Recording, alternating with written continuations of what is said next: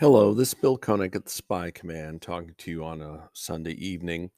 What I'm about to say is from a post.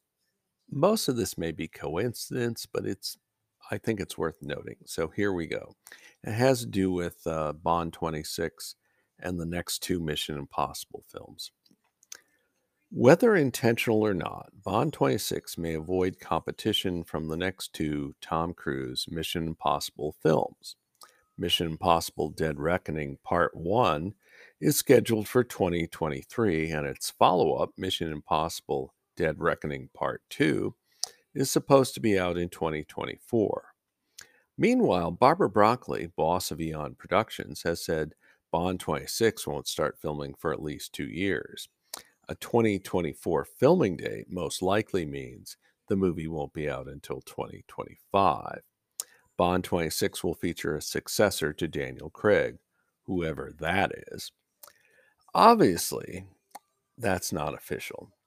Bond 26's filming date isn't set in stone, and until we know more, the next Bond film might not go into production until later.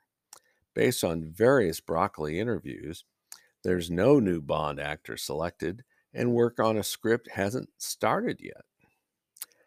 There has been a lot of filming done on Mission Impossible Dead Reckoning, but work may remain to finish the two-part saga.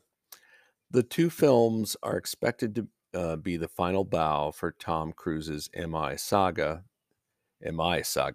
which began in 1996.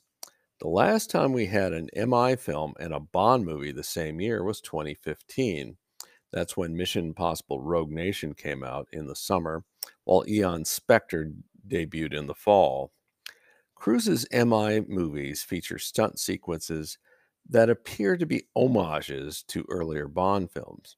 Yet some MI enthusiasts say Cruise's movies have a sense of fun lacking in recent Bond movies. None of this may be significant, but there's a possibility Eon's next Bond adventure won't take place until after Cruise, now 60 years old, concludes his Mission Impossible run. That's it. This is Bill Koenig at the Spy Command. Have a good evening.